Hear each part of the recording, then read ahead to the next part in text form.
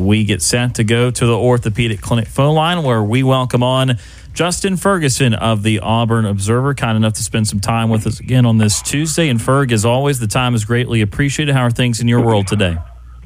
I'm doing well. How are y'all? Doing very well. And so we start with Auburn basketball, obviously, and we start with a rough one in Gainesville on Saturday. I know that Bruce Pearl and company just met with the media a little bit ago. And just what were some of the overall impressions and thoughts leaving Gainesville after Saturday's game? Yeah, I mean, it's just Auburn got off to a slow start and never really recovered. Florida was fresher. They played a whole week, had a whole week off between games and got to stay at home, which I think was an advantage. Auburn didn't play well. They didn't execute their game plan as well as they wanted to. I think Florida, took advantage of the fact that they were fresher, sharper, just kind of more prepared for this one. And it was a letdown game, and it was a letdown spot, for an Auburn team that is playing.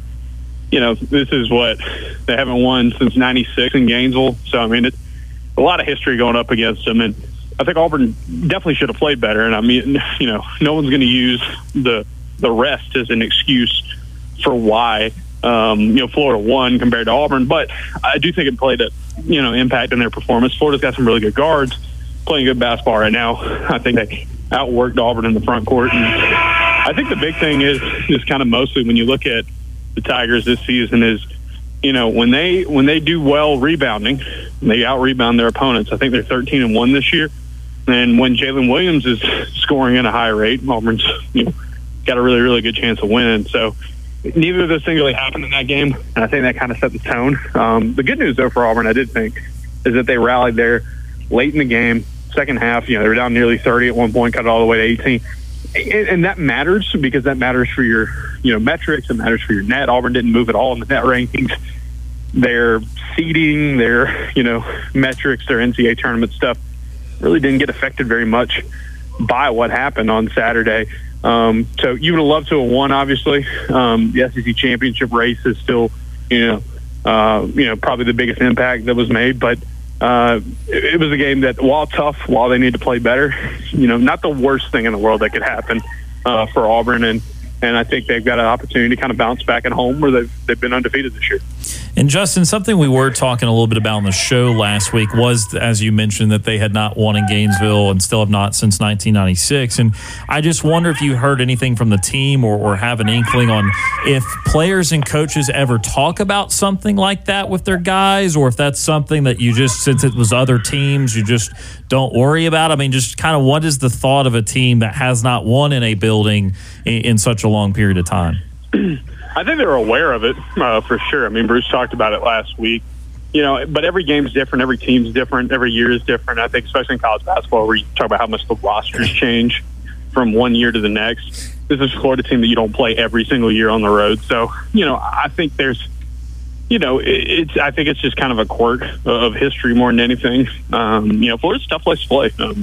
It is an older arena, but the student sections are right on top of you, and they make a lot of noise, and it's a great crowd and a great atmosphere, and they obviously care about college basketball a ton at the University of Florida. So I think it's one of those things where you know it's in your mind, kind of keep it in your mind. You'd love to be the team to make that history, break that streak, all that stuff, but I don't think it's necessarily kind of a sign of anything or something that they worry about a ton. Ferg, we've all kind of come around to the idea of how hard it is to win on the road in college basketball, but we've also noticed a lot of times this year where Auburn just has not played as well on the road. How do you strike the balance between understanding that it's difficult to win, but still expecting this team to play more up to its potential? Yeah, I thought Saturday was the first time they played really, really badly on the road on both ends. The Mississippi State game, they played awesome on defense. Obviously, they had a chance to win at Alabama. They had their opportunities. App State, they shot really poorly from deep, but played well defense. This Florida game was the first time where I felt like Auburn just was not as good as they should have been on both ends. So I think that played a part into it, and I think, again, fatigue, sharpness, all that kind of doesn't matter. But, yeah, I mean, it is hard to win on the road. It is in college basketball on the road, it is just you get a win any way you can and you move on, no matter who you're playing against. And I think that's the thing for Auburn here down the stretches. They play Tennessee on the road, but then they play Georgia. And they also play Georgia and Missouri on the road. And those are two teams that should do two very, very winnable games. So you kind of got to take care of business there, hold serve at home, stay undefeated at home as if you can, and you'll have a chance to really compete for a championship year in and year out. So, yeah, they should have played better. I just think it is tougher for everybody to win on the road. Last night, Kansas goes to Texas Tech and gets the doors blown off of them. We've seen it. I mean, you look at the top 15 or teams in college basketball this year, every one of them has a pretty ugly-looking, loss on the road. Auburn had not had one until last Saturday, which I thought, kind of helped them out. And they recovered to make it a little bit better down the stretch. But, yeah, I think it was just, they should have played better for sure. But I do look at it as, when you play a really tough team on the road, it doesn't matter what the ranking is by their name and what the ranking is by your name. It's just really, really tough. It's just how college basketball has been this season. Now for the Tigers, they get 2 top 25 matchups at home, and of course they start with South Carolina. And coming into the season, South Carolina would have been exceeding expectations if they had an 11 in the SEC standings by their name. Instead, they have an 11 in the country by their name. Tell us about how this South Carolina team has been so good this year. It's shocked everybody. South Carolina was picked to finish dead last in the SEC this year. They're now tied for the league lead coming into it. They've got a 6-game winning streak. They've played incredible basketball. They beat Kentucky at home. They beat Tennessee on the road. This is a South Carolina team that is old and tough and mean and physical. And, Bruce Pearl pointed out today, they have a lot of similarities to, like, the peak Wisconsin teams. And Lamont Paris has some Wisconsin in his background, which kind of makes sense. It's one of the slowest paced teams in college basketball. They limit possessions. They are very comfortable with a variety of scores. Talon Cooper, one of the best shooters in the SEC, one of the best point guards in the SEC. Michi Johnson, a ton of experience there. B.J. Mack, as Bruce Pearl said today, is a 270-pound guard. That's just kind of the way he plays. They have a big man, a freshman, down low that just had an incredible week. I've heard people compare him to Oscar Tshiebwe in the way that he is just, for a guy who's 6'8", dominates the boards, really good scorer on the inside. Got a lot of depth, a lot of balance, but there's a lot of unknowns on this team this year. They had a mix of transfers, guys who were there last year, and things didn't click in year one for Lamont Paris.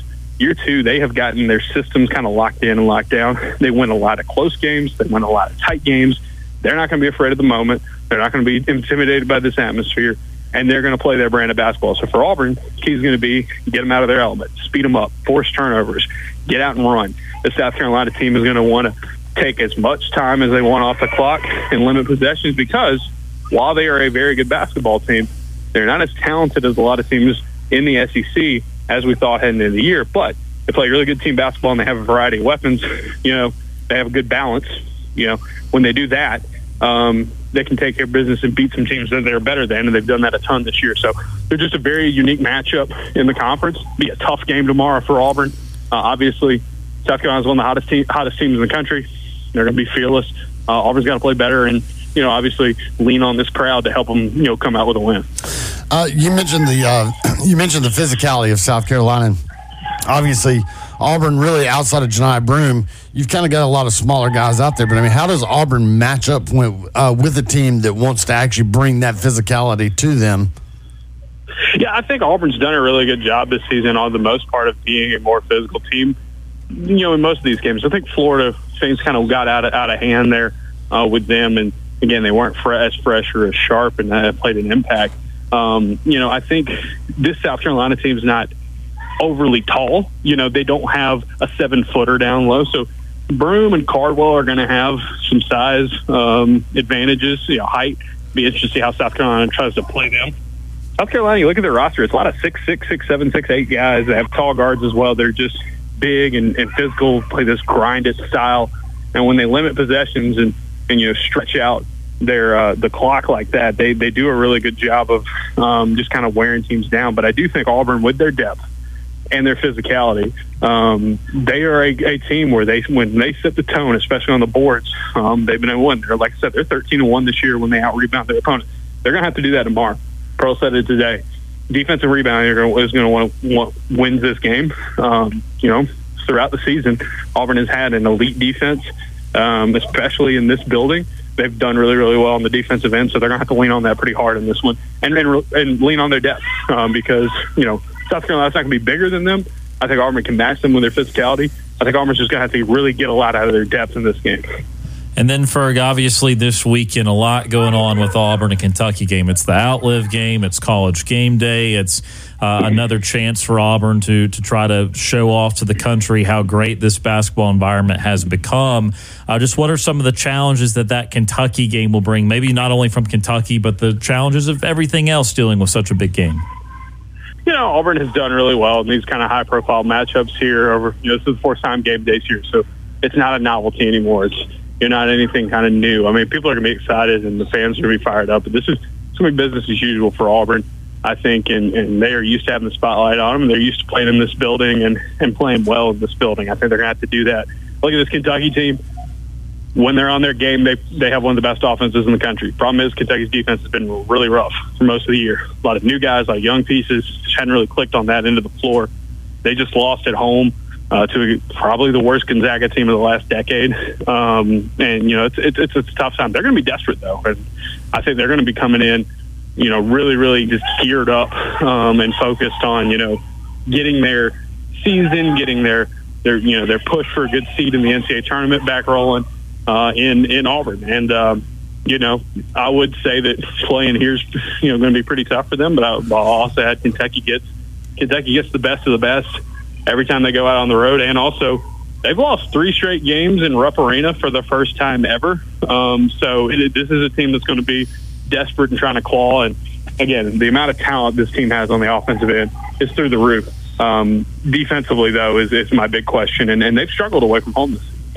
He's Justin Ferguson of the Auburn Observer joining us today on Sports Call Ferg. We'll close with this, a little fun with Ferg. We haven't done this in a little while. We just had the Super Bowl, as you may or may not know, on Sunday, and we had a wonderful game where we had 5 periods of football. What were your thoughts on just everything of how that game ends up finishing, the commercials, just everything about Super Bowl 58?